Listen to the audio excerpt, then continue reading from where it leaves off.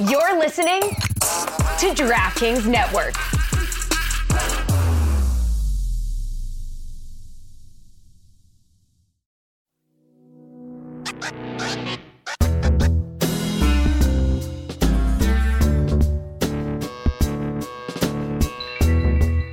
We are presented by DraftKings Sportsbook, an official sports betting partner of the NFL. Download the DraftKings Sportsbook app today and use code Dan for a special offer when you sign up. That's code Dan, only at DraftKings Sportsbook. What's been bad so far, Juju? So we flew into JFK, and we should have flew into LaGuardia because it took us an hour and a half to get from JFK to downtown. And then when we got to the hotel, they said that check-in isn't until 3 o'clock. So we couldn't change our clothes. Tony has on shorts and a trench coat right now with his wife walking around the streets. They was like, let's go get some breakfast. And I started walking with them, and I realized that they are way faster walkers than I am. And I was like, yeah, I'm going to just hang at the hotel until 3 o'clock. Wait, so because of the pace of walking, why don't you just pick up the pace a little bit? No. I can't do that shit, bro. Nah, Dude, I can't. And I'm the third I remember wheel. Just walk faster. I remember Juju in Austin. There was one time we were like walking somewhere, and he just he caught the vibe that like this might turn into a long walk. So he's like, I'm just gonna wait here, and he like just sat down right where we were. And called Uber. I called Uber from there. I like that. Yeah, I'm not going to be walking fast through the streets of New York City, being the third wheel. You don't want to overexert your lungs or your legs or any of that. Right. I got a nice real estate right here, too. I got some people watching right here. Wow. That's good. That's a great table. That's a great table. Hell yeah. Are you a Subway They wanted guy? to Do you walk. taking the Subway? Do you take the MARTA in Atlanta? Nah, never. I don't even let them folks get a chance to fart around me. No. Nah. Salute to the Subway. Yeah, but it doesn't really answer the question, though. So why don't you walk faster, and why don't you take trains? I'm not walking faster because I'm a player. Number one, first for my number two. Those are New York shoes that are designed to go quick. He's right. No. These are shoes that are designed to not get dirty. I had to throw these on because we couldn't check in the hotel until 3 o'clock. I wore flip flops and shit. How many pairs of shoes make the suitcase? 7. Wow. You feel me? How many days are you there? 3. 3 or 4, yeah, 3. I might stay longer. Because what we have to do is we're doing interviews we're pulling up on the Cooligans, we're pulling up on Charles McDonald, we're pulling up on UFC, and we gotta interview people. You're not gonna see me in the same shit over and over. Like, no. So you're doing continuity, baby. Whole outfit changes. Continuity, baby. No, I would just wear the same thing all day. When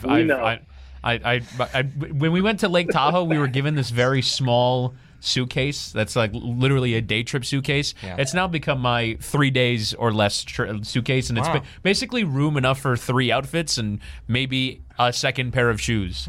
But like I will spend an entire day in one outfit just so that I don't have to pack anymore. I'm an overpacker, but I never wear half the stuff I take. I'll take a lot of things, but I won't wear half of them. I probably won't wear half of these shoes. Yeah. Just the top. I mean, because you'd have to change your if you're only there for 3 or 4 days. Yeah, don't you have to check in a bag? Do a day. Yeah, I never check in a bag on the airplane. And so I got a super duper. Well, I got rims on my bag. And it allows me to maneuver. And it fits as a carry-on? Yeah, no. I had to check it in. Oh, okay. Billy, do you fully unpack when you arrive? Are you an unpacker? It depends how long I'm there for. Yeah, same. Yeah. If it's a weekend, not always. Like I could, especially if it's one outfit a day, I could definitely just live out of my. It's just sort of to me, it's to provide myself the clarity of which ones are used and which ones are not used, and so like sniff test. Right. I usually have a dirty clothes corner. Like I have somewhere in the hotel room, maybe behind one of the chairs. There's gonna be somewhere where I'm throwing all the clothes that are just done. Like, all right, I've worn this. This is going into that corner, and then at the end of the trip, I go to that corner, pick up all the dirty clothes, throw it somewhere. I think you were like me, Chris. Like when we went on like company things, so like ESPN or whatever, and it was like a room that had like 2 beds. One of the beds was just like, this is the luggage bed. Like this is the bed that all my clothes will be spread out on. This half of the bed is dirty clothes. This half is clean clothes. and then there's other little corners where I just throw all my shit when I get in the room. Mm-hmm. That when I go traveling is like the rare time that I will do the thing of just throwing clothes in a corner, because Really? I am always make sure it gets to the hamper, make sure things are folded. But when you're on a trip, it's sort of the excuse to like, all right, I'll get this together an hour before I take off when I pack this thing again. Yeah. Because ultimately, you can put it in a suitcase, but packing is a puzzle. Yes, it is. And you have to like make sure you have all of the available options available in order to Tetris, kind of. Yeah, it is. Feels like Tetris. Are you guys, when you're going to check out, are you morning of packers? Like the morning that you're checking out, you're packing everything up? Or do you like the night before, so all you have to do is get up, like shower, brush your teeth, whatever, and then go? Night before. Really? I'm That's shocking. Yeah, I had that you was as like packing as the I Uber is know. arriving. I stress like the leaving of a trip. Like I stress returning to the airport. So I'm always like, let me just get this done. So I'm not like, I don't want this to be something I have to do on my final day in this place. So like when we went to Austin, myself and Roy left pretty early. Like we didn't even go to the bar that you guys went to. Like we went to the dinner and then we went home. And you guys all went to like a honky tonk or whatever it's called, right? Mm-hmm. So you got home that night pretty late. Like, were you then like at 2, 3 in the morning packing? I believe I actually may have pre-packed that day. Like I might have before we even went to work that second to last day. Like just started, and I don't even think because that was a couple days we were only there, so I don't even think I unpacked. That was one of those ones where most of it stayed in the suitcase. Yeah. What's I got a pro tip. Okay. Prep me. Pro tip: when you go to a new city and you're in a hotel, go to the Walgreens or the CVS across the street. Buy a small thing of trash bags, $5. Mm-hmm. Put all your dirty clothes into a trash bag. Put that in the corner. Now you got trash bags and dirty clothes hampers. You are cooking with hot grease. That's a great idea, Juju. Good. I've never even given consideration to that idea. Really? I Really, usually use like the laundry bag that's hanging in the closet. Sometimes there's like a plastic bag, like, hey, if you have anything you want, put it in this bag. I'll go and I'll just take that off of the hanger, and that'll be like, especially if it's like a beach trip, that's where all the wet clothes go. All the wet clothes go in a bag. Wow, I didn't even honestly know that those were in hotel closets. Like it's just not something I ever like pay attention to. You know what? When you go into a hotel, you know that there are things in there that I'm just never going to need, right? Like some of the mini bottles of soap and various kinds of soap. I collect those. Really? I never use them, but like I'll go through and I'm like, I know that they're gonna just replace this for the next people, so like I might as well take them, and like rainy day I'll have this if I need it, and I, you know what, my wife must throw them away because I always take them, but I never see them after I've left with them, so I don't know where they end. My wife must throw them away. My wife takes the lotion because like you always get the conditioner, the body wash, and the lotion. My wife takes the lotion. I don't know why. You know something that I learned because it happened to me one time. If you forget like a toothbrush or toothpaste, like just basic like essentials that you need, a lot of hotels, if you go to the front desk, you should be like, hey, like, do you guys, I'm sorry, I left my toothpaste. Like, do you have toothpaste? Or hey, do you have a toothbrush? And they'll give it to you. Like, they won't charge you. They'll just give you like, it'll be like a super standard one or whatever. But if you forget like really essential things, a lot of hotels at the front desk will just like, they'll give it to you. Yeah. Wow. I don't know. To Americans. No, but you have to play it. You have to play it dumb, Juju. Like, because some of them, like, because before I would just always have to go to like CVS or whatever, and then I bought like a toothbrush. But then, like, knowing how I am, it's like, do I buy one toothbrush for like $3, or do I get 12 toothbrushes for $7? And it's like, the deal's too good to pass up. Let me get 12 toothbrushes for $7. And then I have 12 toothbrushes I would never really want for anything, and then I lose those too. Is my wife throwing that away also? I spend very frivolously whenever I've forgotten things, because when I went to Minnesota for the MLS All-Star game, I forgot a toothbrush, and so I went to the local pharmacy, and I spent $26 on an electric toothbrush that is now my travel electric toothbrush. Wow! When I could have just very easily have just spent $3 on a Crest toothbrush. But for whatever reason, I was like, oh, I'm gonna splash on this one. Also, this actually came up on this week's Monday's episode of Football with Grant Wall, and Grant Wall told an absolutely insane story. So I said, I always forget to travel with deodorant. And Grant says, I usually forget one item, like one category of things, or, you got to take your underwear and your shirts and your toiletries and all that. And he said one time that you went to Ukraine, Poland for the 2008 Euros, forgot to pack any pants. Just didn't have any pants. And he said that he spent the entire month in Poland and Ukraine wearing the same pair of pants. He didn't go buy. Never bought a new pair of pants, never laundered the original pair of pants, just wore that pair of pants for a month. That's wild. I know what he did back. 3 fedoras. That's what he keep a fedora. That's a good question, though. What am I most likely to forget? I think it might be belt. Yeah, belt for sure. I definitely. Yeah. I always forget deodorant. Every time, for whatever reason, and I always have to run to a CVS. Although now I know, based off the advice of Juju, that when I go to the CVS to get the deodorant, that I also should get a trash bag. Or Billy's advice, you could just ask the front desk. Right. Travel tips. I gave that tip to Jess when we were in Austin, because she's like, oh, I forgot. I think it was toothpaste or something. I'm like, they may have if you go to the front desk. They don't all, right? But you can ask. Yeah, they might have it. And you play dumb. You always have to play dumb and frazzle. Like, oh my God, I forgot. Oh, I'm going to die if I don't brush my teeth. Where's there the years? And they're like, calm down. Like, it's okay. We have toothpaste. Here you go. I'm going to die. Yeah. I have a business meeting. I have to talk to someone in an hour, and my breath's going to smell like hell. I was going to ask Juju what he's doing in New York so he can plug it for him, but... Welcome to Mystery Crate, by the way. Well, hey, welcome to Mystery Crate. Juju, what are you doing in New York? That's right. Man. We have sounds. We came to New York to be official. We finally official like referees and whistles. We're going to be interviewing the UFC fighters, all the fighters, before and potentially after the fights. We did an interview with the man, not the myth, Michael Chandler. Last week, I think it's going to air soon. Tony's not here. He usually handles this part of it. But, yeah, man, we excited. We in New York. We're going to link up with a couple of Cooligans. We're going to link up with a couple of Meadowlarkers, you feel me? Hopefully we can puff the Magic Dragon, you feel me? What do you mean? Man, we outside. Oh, he lives by the sea. Ooh. It's an actual Loch Ness, I think, situation. Don't quote me.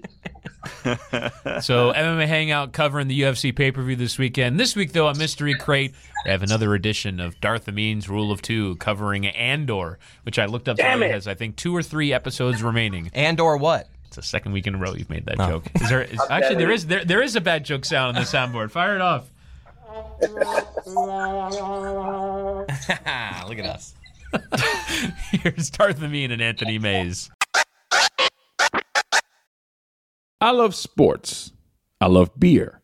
I love watching sports and drinking beer at the same time. So when I turn on a hockey game and need something to quench my thirst, I reach for the beer that only has 96 calories. Miller Lite. A lot's changed over the years. One thing that hasn't, the great taste of Miller Lite. It was the original light beer, and to this day, it's still the best one. Miller Lite has more of the taste that you want, and less of the stuff that you don't. Miller Lite keeps it simple. Undebatable quality, great taste, only 96 calories. It's the beer that strips away everything that you don't need and holds on to what matters most. The original light beer since 1975. Times change, but you can always enjoy the great taste of Miller Lite. Tastes like Miller time. To get Miller Lite delivered right at your door, visit MillerLite.com/crate. Or you can find it pretty much anywhere that sells beer. Celebrate responsibly. Miller Brewing Company, Milwaukee, Wisconsin. 96 calories per 12 ounces.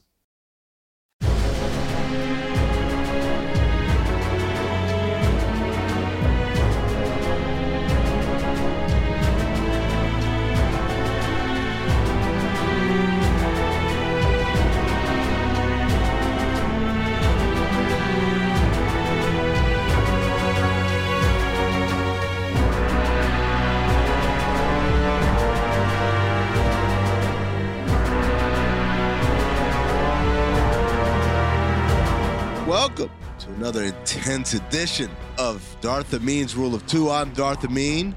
That over there is my apprentice, Darth Cornpuzzle, a.k.a. Anthony Mays. Looking for the Mystery Crate. Guess what? We still got a couple more episodes. Ha ha. Oh, I love being evil. I love being nefarious. I love this show. There, I said it. I don't love this show because it's Star Wars.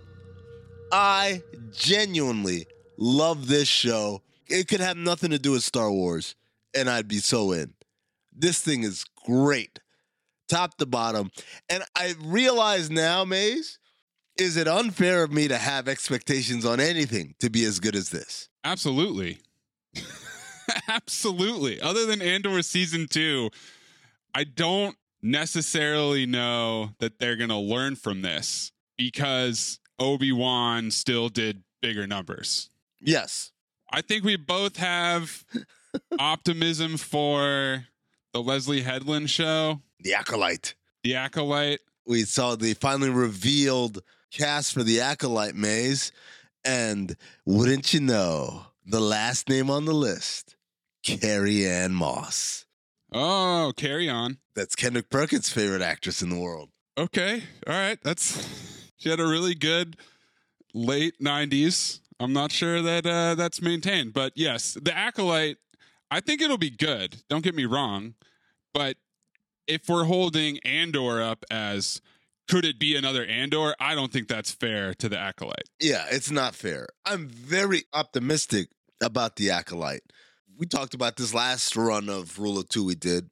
The creator talked about, I'll do a Star Wars show, but it has to be something that is not based any time in the Skywalker saga because she did not want to be handcuffed by canon. Right. Which, by the way, the guy, I don't know if you saw this, the main writer behind Obi-Wan complained about canon. No, I didn't see this. Oh, my God. I went berserk when I read this. See? This is who you trusted. Perhaps the most precious property of all the post-movie pieces of content that come out. I love The Mandalorian. Obviously, I love Andor. But if before any of those shows came out, we listed them on a whiteboard and said, which one is the most precious crown jewel, it would be Obi-Wan. And they handed it to a guy who's sitting around bitching about canon. He said this to Gizmodo. Andrew Stanton is the name of the director. Oh, he's won 2 Oscars. Boo fucking who? Don't care. Directed WALL-E and Finding Nemo. Don't care. Said, the blessing and the curse of it, it's like, one, you're geeking out that you get to type Vader says this and Kenobi says that.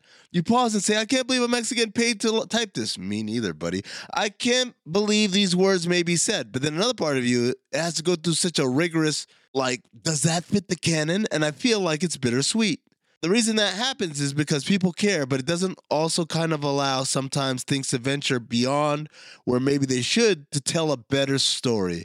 So it can sometimes really handicap what I think are better narrative options. He went on to say that he was sometimes frustrated during the writing process due to such continuity restrictions. He referenced Andor as being easier to write for, with that show existing in a safe spot in continuity. No, it doesn't. It's just they took it seriously. They gave a shit. Yeah, the problem is, Andrew Stanton, you didn't tell a better story and yes, you broke canon. So you failed on both fronts. Congratulations. And it goes back to the pod that we did at the end of the Obi-Wan run that I clipped and I posted on Instagram and on Twitter, where I said, is what you're doing, does it serve the existing story? Or is it just, wouldn't it be cool? And this guy's literally telling you it's all about wouldn't it be cool. Oh my God, Vader says this, oh my God. Shut up. Do better, Kathleen Kennedy. Be more rigorous on who you pick to do these things. All right, episode 10, One Way Out, One Way Out. My kids have been chanting that shit for 24 hours at this point. Are you having a prison break at home as well? Oh, well, look, it's only a matter of time. I've already started affectionately telling them to get on program every time anyone's acting up. So perhaps short-sighted by me to institute some of these protocols into the house. Rules were meant to be broken is what they're learning from Andor. Did you notice that the opening theme, I just found this out from Screen Crush, the opening theme changes every episode.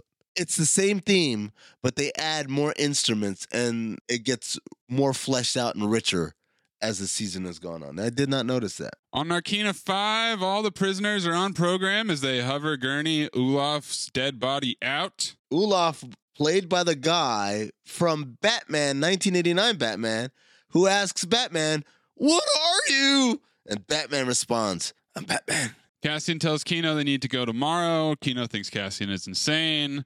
Cassian says they don't have enough guards. They're afraid. They killed 100 men to keep them quiet. What would you call that? I call that power. Power doesn't panic. Every day we wait, they get stronger. I'd rather die trying to take them down than die giving them what they want. This is an important point, right? There's several reasons why Cassian is saying we got to do this tomorrow, right?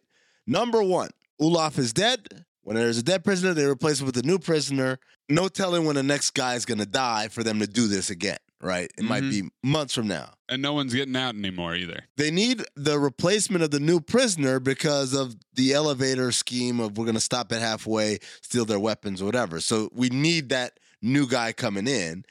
And then also, because they fried everybody on level 2, the Empire at this point is going to know, like, man, we can't keep this shit a secret forever. Word's going to get out within there, so we're going to need more security. So really, by the next time someone new shows up to replace someone, by then they'll have beefed up security. So Cassian is really, really prescient in knowing that this is the time. And then the other thing is, when they're talking about power not panicking, is the idea that we're building something for them that they need desperately, so desperately that they're not going to let any of us go, that they're going to keep us here in perpetuity. They need this shit way more than we need to serve our sentence. I also love how this prison experience has provided the spark of rebellion for Cassian's character. Yes. Because the whole prison is a microcosm of the way the Empire treats the galaxy. Yes. It's just put in much more focus. So now we're seeing Cassian start to say things that fit the character that he becomes in Rogue One. Yes. The idea here is that he's realized, right? If you think about prior to arriving at the prison, even his first day in prison, this was a scared guy who just wanted to keep his head down and mind his own business.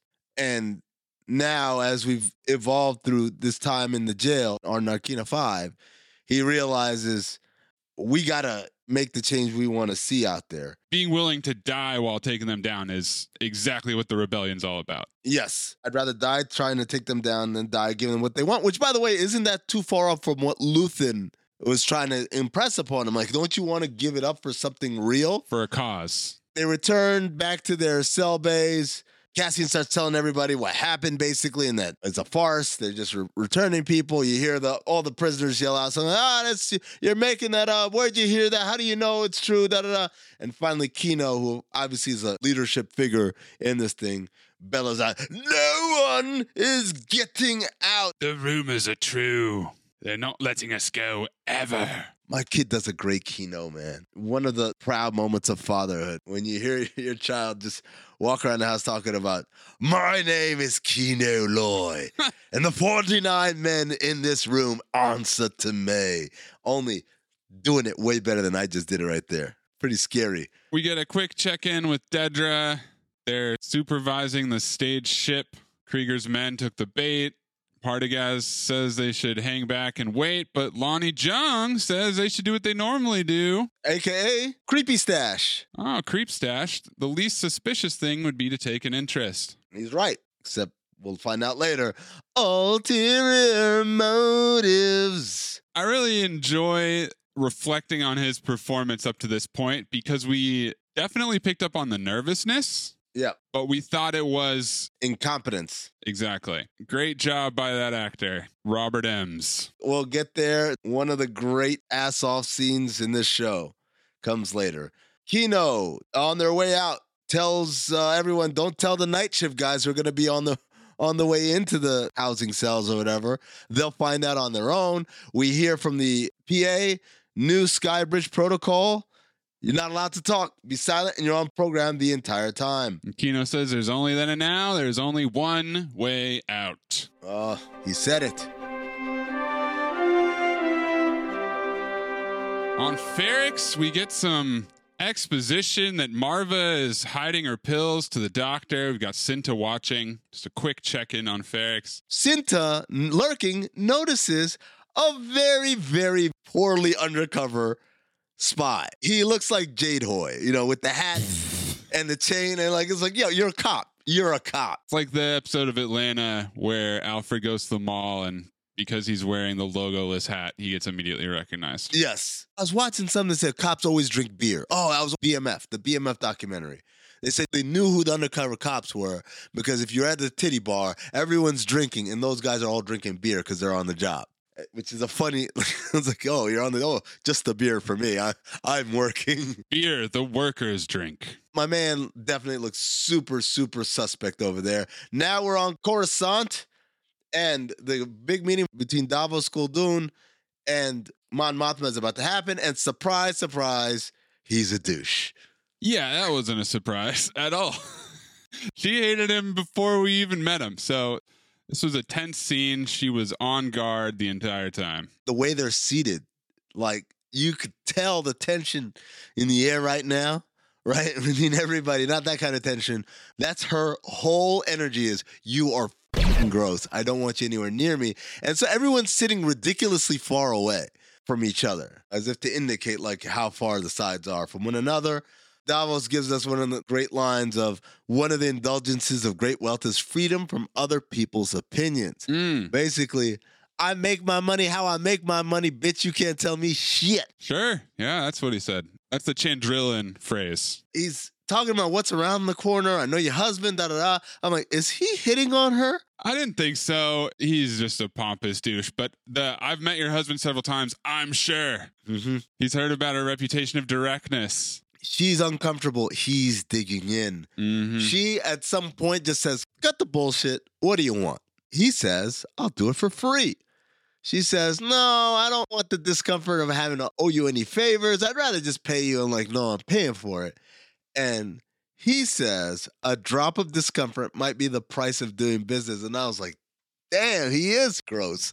Basically, he wants her to arrange a marriage between her daughter, her brat of a daughter, and undoubtedly his scumbag son. You can't be serious. And that's when I say, oh, is that what he meant earlier when he talked about people don't understand Chandrillan ways? Yeah. They do arranged marriages, I guess. They have value, he says. And yes, she doesn't approve of the tradition. Now, why doesn't she approve of the tradition, Maze? This is the fun part. Because she hates her own marriage. Because she hates her husband, who's a complete douche himself. And as much as her kid is a brat, she will not subject her own child to the same shit that she had to go through, which, by the way, is a microcosm of her fight against the Empire. Mm-hmm. She will not subject her child and the children of millions to go through the same shit that they have to go through right now at this current stage in the Empire. He walks out and says, well, I'll give you time to think about it. He says, there's nothing to think about. I'm not thinking about this at all. That's the first untrue thing you've said. And I thought that was a kind of baller line. It was, yeah. It was a good scene. But Mon keeps running into these problems where she's unwilling to compromise her beliefs in pursuit of her goals and ambitions. And it's kind of like Saw Gerrera. I mean, she wants to do things that she believes are the right way. Her way. And I ask you, do you think this will change? Will she be forced to become more ruthless? Well, here's the thing. You said it's like Saw Gerrera, but it kind of feels like all the rebels that we see. Because the next scene takes us to Luthen, who is informed that he's supposed to have a face-to-face. And I said, with who? Oh. Ooh la la, our mystery inside guy. While he's talking to Clea, one of the artifacts in the background looks like the crown that Padme wore in Phantom Menace. Clea wonders if it's a trap. Oh, if it's a trap, we've already lost. Already lost. Don't tell that to Admiral Akbar, I mean. It's a trap. To answer your question, I think everyone's got to move off of whatever their position is to get to where they want to be. Well, we know Saw doesn't. Yeah. Well, we know what happens to him. And you said Luthen's like this. I don't necessarily agree. I kind of think that Luthen adapts to whatever the situation is. Sure, but some of those situations, well, yeah, I guess you'd say he's not stuck in. He'll do whatever it takes. He's not stuck to anything. The only thing he's stuck to is the goal. Right. So there's nothing that'll get in the way of that. We're back in the prison, and things are happening. Taga is starting to get nervous. Cassian tells him to nut up. Cassian walks across the floor. Guy slips a pipe to him. He puts his pipe up his sleeve. He goes into the bathroom. And now we figure out what he's been doing that whole time. Every time he goes to the toilet, he's not trying to like dig a hole like Andy Dufresne in Shawshank. No, he's trying to crack the pipe. Oh, crack pipe? Easy. The guards are being corrupt assholes. Everyone understands what's going on. They're bringing in the new prisoner, and the guards are assholes. And at this point, the water breaks. Cassian rushes back into the room on program, and he is dripping wet. And I'm like, this is suspicious as hell. He's also under the walkway, so they don't even look down there. I mean, these guys are not top of their class, but the lift starts coming down. Kino starts giving instructions to everybody using the usual terminology of the prison. Everybody on program, meaning don't do shit just yet. Mm-hmm. This is one of the most tense scenes when we're just standing there and everyone's looking at each other and I'm like, oh shit, man. Is the water coming in gonna fuck this shit up? What's about to happen here? Cassian jams the lift. He and the other guy are starting to climb up. They're throwing stuff at the guards. The flooding is spread. By the time they spark the floor, Kino gets everybody on the tables, but the floor hits the water and ends up frying the power for the entire room. There's a moment where Kino's looking down, realizing he's not dead, and then he yells, attack. Cassian trips the one guard, takes his gun, shoots the other guard, so he's really doing the heavy lifting.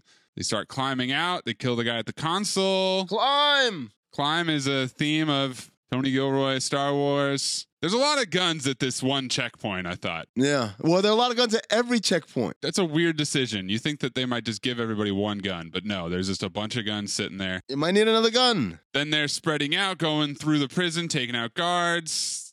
Guy runs into another workroom. One way out. Come on, fight. I enjoy when he says, we're leaving. Join us. Yeah, let's go.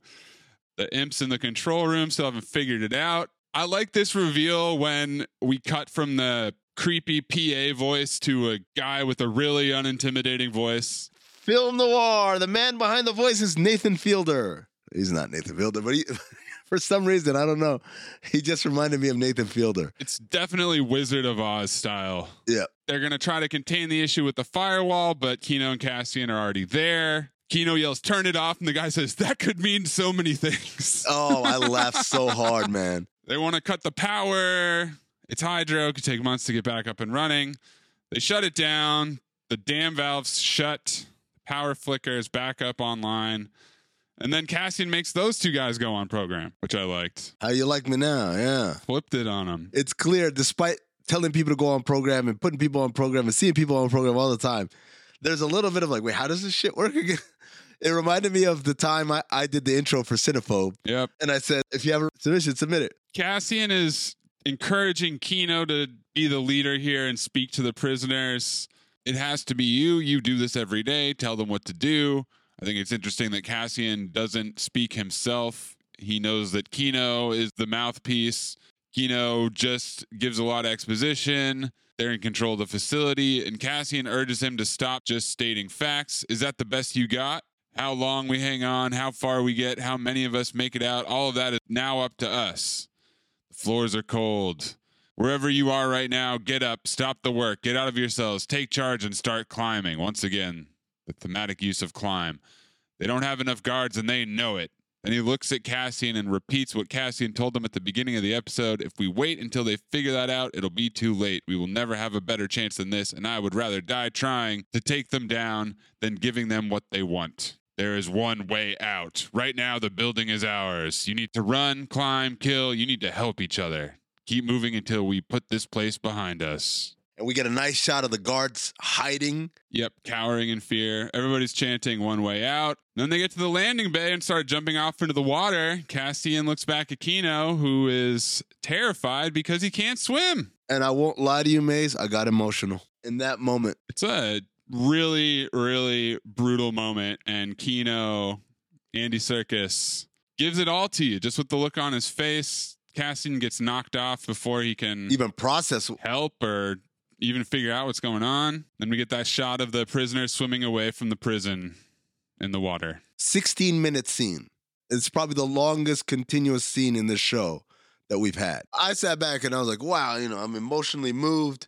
And I'm thinking to myself, what a great scene. And then we get this scene that comes right after it. And this is the part where they're literally just high-stepping to the end zone. Far and away better than any other show, anything that Star Wars has made in the last 6 years. Lonnie's skulking around, a dark underbelly of Coruscant. He's not wearing his normal outfit. He gets in an elevator. He finds a hidden earpiece. Luthen says, if this is a trap, press the buttons for 215. Haha, very funny. And then in an incredible, friendly-sounding, overt threat, he says, congratulations on the birth of your daughter. Luthen is a bad mother. He's a menace. Lonnie says it's not fair that Luthen's watching him. You ever think about how it feels from my side? And he says, I think about you constantly, which is the opposite of the famous Don Draper meme. I don't think about you at all, which of course also took place in an elevator. But this is really ironic of Lonnie to say because his day job is to spy on people. And his secret job is to spy on people. So he feels spied upon. You know when they say teams that press don't like to get pressed? Yeah. That's the exact same thing going on here for Lonnie. Lonnie starts spilling the beans about all types of shit. Tells him about Deidre. Says she's focused on the suspect she's calling access. Aldhani, Ferrex, everything. Krieger and the Krieger pilot and how they know Spellhouse and it's a trap and da-da-da. And Luthen is like, all right, wait, don't you want to save them? We should do something. And Luthen's like, nah. First of all, he hits Lonnie with the Cobra formula. Tells Lonnie to encourage Dedrick's behavior. Why is this good? Because she's wasting time. And then he denies any involvement in Aldhani. Says they got lucky, we don't build on luck. And he's creating another character here. The person that he is to Lonnie is very different from the person that he is to Bix. Yes. For example. Or the person that he is, when we see that great moment of him putting on the wig and putting on the smile to go back to being the shopkeeper. He's a master of creating all these other characters. He's different from who he is to Cassian, and he's different from who he is to Mon Mothma. But the important thing is, I had to explain this to my kids, is like, wait, why is he going to sell Krieger out? I said, because if they save Krieger, then the Empire will know. There's a source. There's a mole. The only way anyone could have known enough to tip him off to not do what he's doing was if someone snitched. That would be counterproductive. And so 50 people are going to die, and Luthen is okay with that because it's a small sacrifice to save millions. In the big picture, and also just having Lonnie tapped in is more important. Well, then Lonnie tells us that he wants out. There's the moment where the elevator door opens, and Luthen is looking so badass. Yeah. His cape is blowing in the wind. Yeah. He looks evil. Yeah, I mean, I was like, he about to kill this motherfucker right now. Mm-hmm. Tell me why you're really here today, Lonnie. And Lonnie reveals it's too much stress. He didn't think it was going to be like this. He's a father now. I want to live a quiet life. And Luthen's like, yeah, that ain't going to happen. What was your plan? Gather a big basket of goodies for me as a farewell gift? Even as you say the words, you know it's impossible. Can't let you go. Can't spare you. Been grooming you for too long. He tells Lonnie he's trapped. There's no pleasure in saying it, but he's going nowhere. And then we're clipping this whole speech. What do you sacrifice? This is an amazing monologue about sacrifice. My sacrifice means nothing to you, does it? I said I think of you constantly, and I do. Your investment in the rebellion is epic. The double life, everyday performance, the stress of that. We need heroes, Lonnie, and here you are. And what do you sacrifice?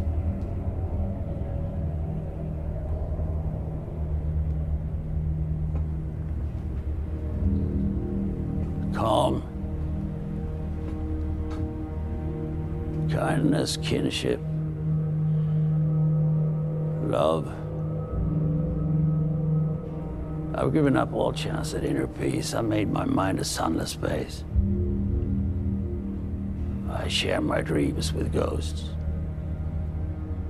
I wake up every day to an equation I wrote 15 years ago from which there's only one conclusion. I'm damned for what I do.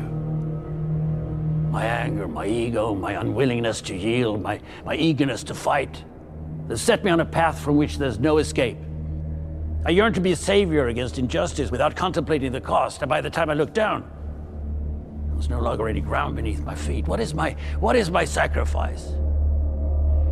I'm condemned to use the tools of my enemy to defeat them. I burn my decency for someone else's future. I burn my life to make a sunrise that I know I'll never see. Now, the ego that started this fight will never have a mirror or an audience or the light of gratitude. So what do I sacrifice? Everything!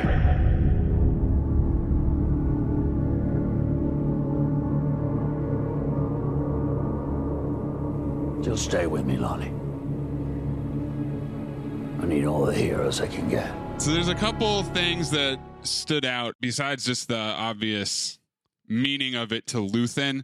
He's made his mind a sunless place, which is the opposite of Marva. Yes. Marva was talking about how her inner mind is the only safe place. Then, echoing the theme of the episode, one way out. There's only one conclusion to this path that he's on. There's no escape other than finishing it. And when he mentioned the sunrise that he'll never see, it reminded me, I know it's not a sunrise, it's a explosion, but of Cassian and Jyn on the beach when Scarif is getting blown up. That's the sunrise that he's describing. Right. Because he knows he's going to die. The chances of him seeing this thing true to the end are extremely slim. It kind of puts it all into perspective, including what he just did with Krieger, which is, what do I sacrifice? Everything. Everything. Everything. I don't have a life. And this is what I mean about Mon. Yeah. Mon is not willing to sacrifice everything. And Saw Gerrera isn't willing to sacrifice his strong-willed single-mindedness. Right. It was a breathtaking speech. Ass off. Stellan Skarsgård is incredible. Bravo. And again, for this to come on the heels of what I thought surely could not be topped makes it even more impressive of a scene. And by the way, the actor who plays Lonnie kills it too, man. This mousy little dude. Scared for his life. By the way, do you know that before George Lucas sold Lucasfilm, the last thing he was developing was an Underworld of Coruscant show? It's going to be all about all the shit that happens on these levels here, where the corruption and everything below the surface of Coruscant. Yeah, there's so much. That was the other thing. Is he's in this elevator for a long time. There's hundreds of floors. What is this? We do need a show to flesh that out because it's so endless. This is where the shit goes down in Coruscant. This is where the crime bosses and all that stuff happens. The stuff that the Empire just doesn't care about. Let it be beneath the surface. And as Luthen is talking about needing all the heroes he can get, we see Cassian and Melshi running barefoot on the sand. Well, only 2 left, I mean. They could have ended it here. That's the cool thing. We're going to get 2 bonus episodes. Because they could have ended it here. In fact, Jason Madison hit me up. I was like, wow, what a season finale. I went, oh, we got 2 more episodes. You know, a lot of times, seasons either drag. You're like, all right, just get to the end. Looking at you, Atlanta. Or they do the opposite. Rush and cram. Like, oh, man, there's so many things that are resolved too quickly. They've actually done it so that as of 10 episodes, I'm done, man. I'm good. This is perfect. Whatever you give me now is just gravy for season 2. Again, well done, well done, well done. So, Maze, you have an announcement you want to make about this show. It's an appraisal that you shared with me before we started recording. Yeah, this is gotta be in consideration for show of the year. Not just best Star Wars show, not just best Star Wars thing since the original trilogy, not just Star Wars Galaxy exclusive. This is up there. This has been a crazy year for television because there's been so many shows that backed up. It created a real bottleneck. But other than the final season of Better Call Saul, I don't know anything that's definitively ahead of this show. It's a masterclass. I was listening to a podcast about Andor in general and what people love about it, but yet it seems to be, from an exposure standpoint, below Book of Boba Fett, below Obi-Wan. The podcast was talking about Star Wars is a weird balance of adventure storytelling and nostalgia. You know, obviously the original trilogy didn't have a lot of nostalgia from Star Wars itself, but it had George Lucas's nostalgia, his nostalgia for Westerns, his nostalgia for samurai movies, his nostalgia for serials of Flash Gordon and stuff like that. And all of that made appearances, even though they weren't overt to many of the film watchers. But then as you move on and more stuff is made, it's about nostalgia to that original trilogy, but also retaining that sense of adventure in the storytelling. What Andor does is it's light on nostalgia, but it's heavy on like that storytelling that we've come to love from Star Wars. And for that reason, I think for me, for you, and for anyone who gives this thing a chance, despite not knowing Star Wars, you're getting a great TV show because it's not bartering on, oh, well, you got to know that this guy actually was this badass bounty hunter and da-da-da. Oh, yeah, that guy there, yeah. Everything is natural and gradual. And even if you are supposed to know someone, they take their time to explain and flesh out who that person is. Again, it's easier because we're dealing with characters that weren't fleshed out a whole hell of a lot to begin with, like Mon Mothma, like Cassian. So even the nostalgic points that we're supposed to identify with, they're massaged in for us in a way that is acceptable. I'm with you, man. I was not thinking about it in those terms. I've been thinking about it strictly in Star Wars terms. But as I think about the year in television and the shows that I've enjoyed, this is a great show. And it's not because it's Star Wars. It's a great show because it's a great show. It's also the most interesting new product within IP. Huh. We've got the Rings of Power. We've got House of the Dragon, which were nearly all at the same time. And I think it's way more interesting than both of those in a standalone way. Yes. If you're already bought in to Star Wars or Game of Thrones, you'll probably enjoy these new products no matter what. But this is the most interesting and creative story told in an existing world. And I really hope, as we were talking about earlier, that it inspires some more confidence to take swings at stuff like this. Going back to the conversation we started with, that's what gives me optimism about the Acolyte, because I feel like it is in a free enough space that we won't be chained by nostalgia. We won't be chained like, remember so-and-so? Oh my God, he's back. Like we won't have that. We'll be able to get real storytelling that is powerful and moving and gives characters that have definition and have motivations that are understandable and make sense. The other thing, by the way, the difference between Andor and some of the other shows, even The Mandalorian, which we all love, right? It's because those shows are made for broad appeal. I think Mandalorian inadvertently fell upon that, even though it follows in all of Star Wars, right? Like Freddie Prinze used to tell me this. You're just mad because when you fell in love with Star Wars, you were a kid. And that was the shit you loved. And now you're grown up. You're like, what is this kid shit when the new stuff comes out? But like the stuff that you fell in love with as a kid, you don't question it. So for instance, Ewoks. I'm like, yeah, Ewoks. Awesome. This little planet of critters. Except for adults, they were like, what is this stupid kid shit? These little teddy bears running around. But when the prequels come out, I'm like, what is this Jar Jar Binks, the Gungans, and all this stuff seemed dumb. But for, I'm sure, someone like you, Maze, is like, oh, shit, this is amazing. Oh, huge Jar Jar Binks stan over here. Absolutely. Not enough Jar Jar in the prequel. So The Mandalorian was like this weird thing where it's like, yeah, it's Favreau and Filoni. And Favreau's a big Star Wars fan, and he loves Mandalore and that whole culture and stuff and wants to dig deep into that storytelling, whatever. But also, here's this Baby Yoda because the kids will love it. Which I don't think he meant it to be that way, but obviously when the show took off the way it did, with non-Star Wars fans, the light bulb goes off. So yeah, we're going to have colorful assholes in Book of Boba Fett. And yeah, we're going to have little Leia plodding along as grown men can't catch her. Because now they're building on a formula. They're not doing what I believe to be genuine storytelling. You said it all, Amin, and there's only one way out of this podcast. What, to use the tools of my enemy? I'm condemned to use them.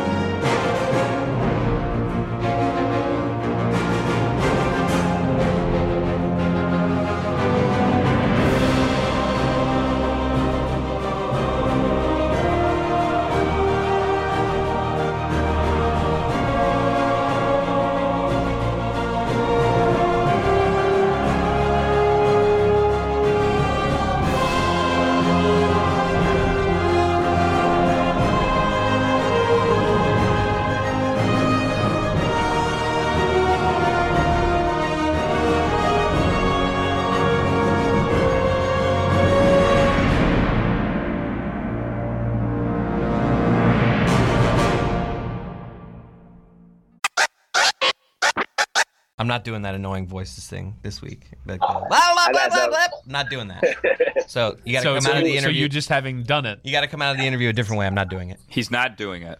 So, but then 2 should weeks I from not now, do it then? Because we're going to throw a celebration when Andor is over. Like when the witch died in the Wizard of Oz, all of us from the shipping container, we're going to throw a celebration. Salute to Anthony Mays and Dr. Mino. I love y'all.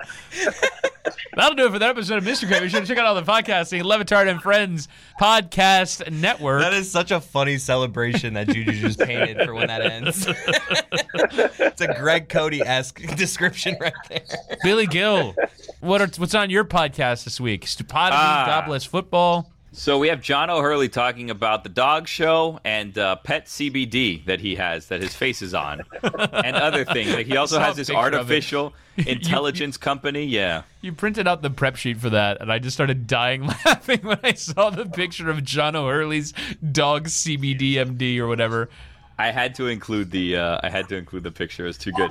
And then we talked to Marcus Freeman on God Bless Football. He came back, even though there may or may not be a curse. And Antonio Carver comes on, and I'll just tell you what he's doing. He challenges Jake Paul to a boxing match. So check that out if you want on God Bless Football. Wow. So big test for the God Bless Football curse, both for Marcus Freeman and Dabes, because the New York Giants have not played since Brian Dable appeared on God Bless Football. So big weekend for the Giants. But they haven't lost either. So yeah. And the Giants are home with the Texans. So if they lose to the Texans, then we might have a problem with the God Bless Football curse. Chris Cody, what's on Cinephile this week? Just a bunch of good shit. There you go. I saw him pull up the episode on his Apple Podcast app. I always panic. Try and reference what he did on Cinephile this week, and I guess I didn't give him enough time. I mean, no, you did. There's a bunch of good stuff, man. Just check it out. Juju?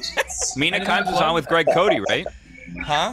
Mina Kimes was on with Greg Cody? Mina Kimes was on with Greg Cody. This week, Jimmy Johnson. Last week was Mina. This week's Jimmy Johnson. A lot of good stuff on the Greg Cody show. Juju, anything to plug? Speaking of Ding Dong Witches Are Dead, we have regretfully to inform the people that the Sunday football coverage post-game show is over with. Yeah. So we don't have that this week. But we do have on Montgomery and Company Jamel Hill, the wonderful, the illustrious. You know what I mean? And so she got a new book coming out. Let's go buy a copy. And I got some music that came out, but if you're not a gangster, you don't have to listen to it. Oh, that's right. New Juju Gotti music. Check it out on Spotify, Apple Music, Tidal, wherever you get music. But not with your children. There's explicit words, and I'm sorry. If you can hear me, I'm sorry. Thank you, Juju. Be sure to check out Golic and Smetty with Jessica Smetana. We got DNF this weekend, the Brazilian Grand Prix this weekend. Spencer Hall, Jessica Smetana will be covering it. Roy, Montgomery and Company, the plug was covered there. Also check out Because of Miami on the Dan Lebitard Show. MMA Hangout in New York all weekend. Follow that at Lebitard Show and on the Lebitard and Friends YouTube channel. Yes, Billy? How do you say Brazilian Grand Prix in Portuguese? I mean, I actually don't know how to say anything in Portuguese, but I just do a comedy accent. So Brazilian Grand Prix. Yeah, that's about it. It's really We're getting there. There's a lot of cheers sounds. Portugal. Oh my god. Okay. I'm surprised you went to me with that. Well, I mean, you're a linguist, so I thought that. I mean, Grand Prix is a French thing, so I don't know if that's what they call them over there. Well, they have a word for it. Brazilian GP. Get him. Go. Stugats. Hey, Stugats. Stu. honestly, Juju doing like everyone in New York City is doing a man on the street show. I would actually love to see Juju do a man on the street show. Can you guys do that while you're there? Most definitely. So it is written, sadly be done. Wait, Roy is not with us to do the ending of the show. Billy, in promoting things, Chris, you're going to Canada. Oh, that's right. What? I am going to Canada. That content's coming out next week. Roy and I are going to be at the NHL Hall of Fame ceremony. Roberto Luongo is getting inducted. We got a bunch of fun stuff. We're talking to the guy who keeps the cup. I don't know what we're doing there, man, but I am going to have a lot of fun in Toronto. I'll tell you that much. Good content coming next week. Oh, yeah. How'd I do? Good. Okay, go back. Anyone? Oh, Juju did it. Damn it. Okay, goodbye.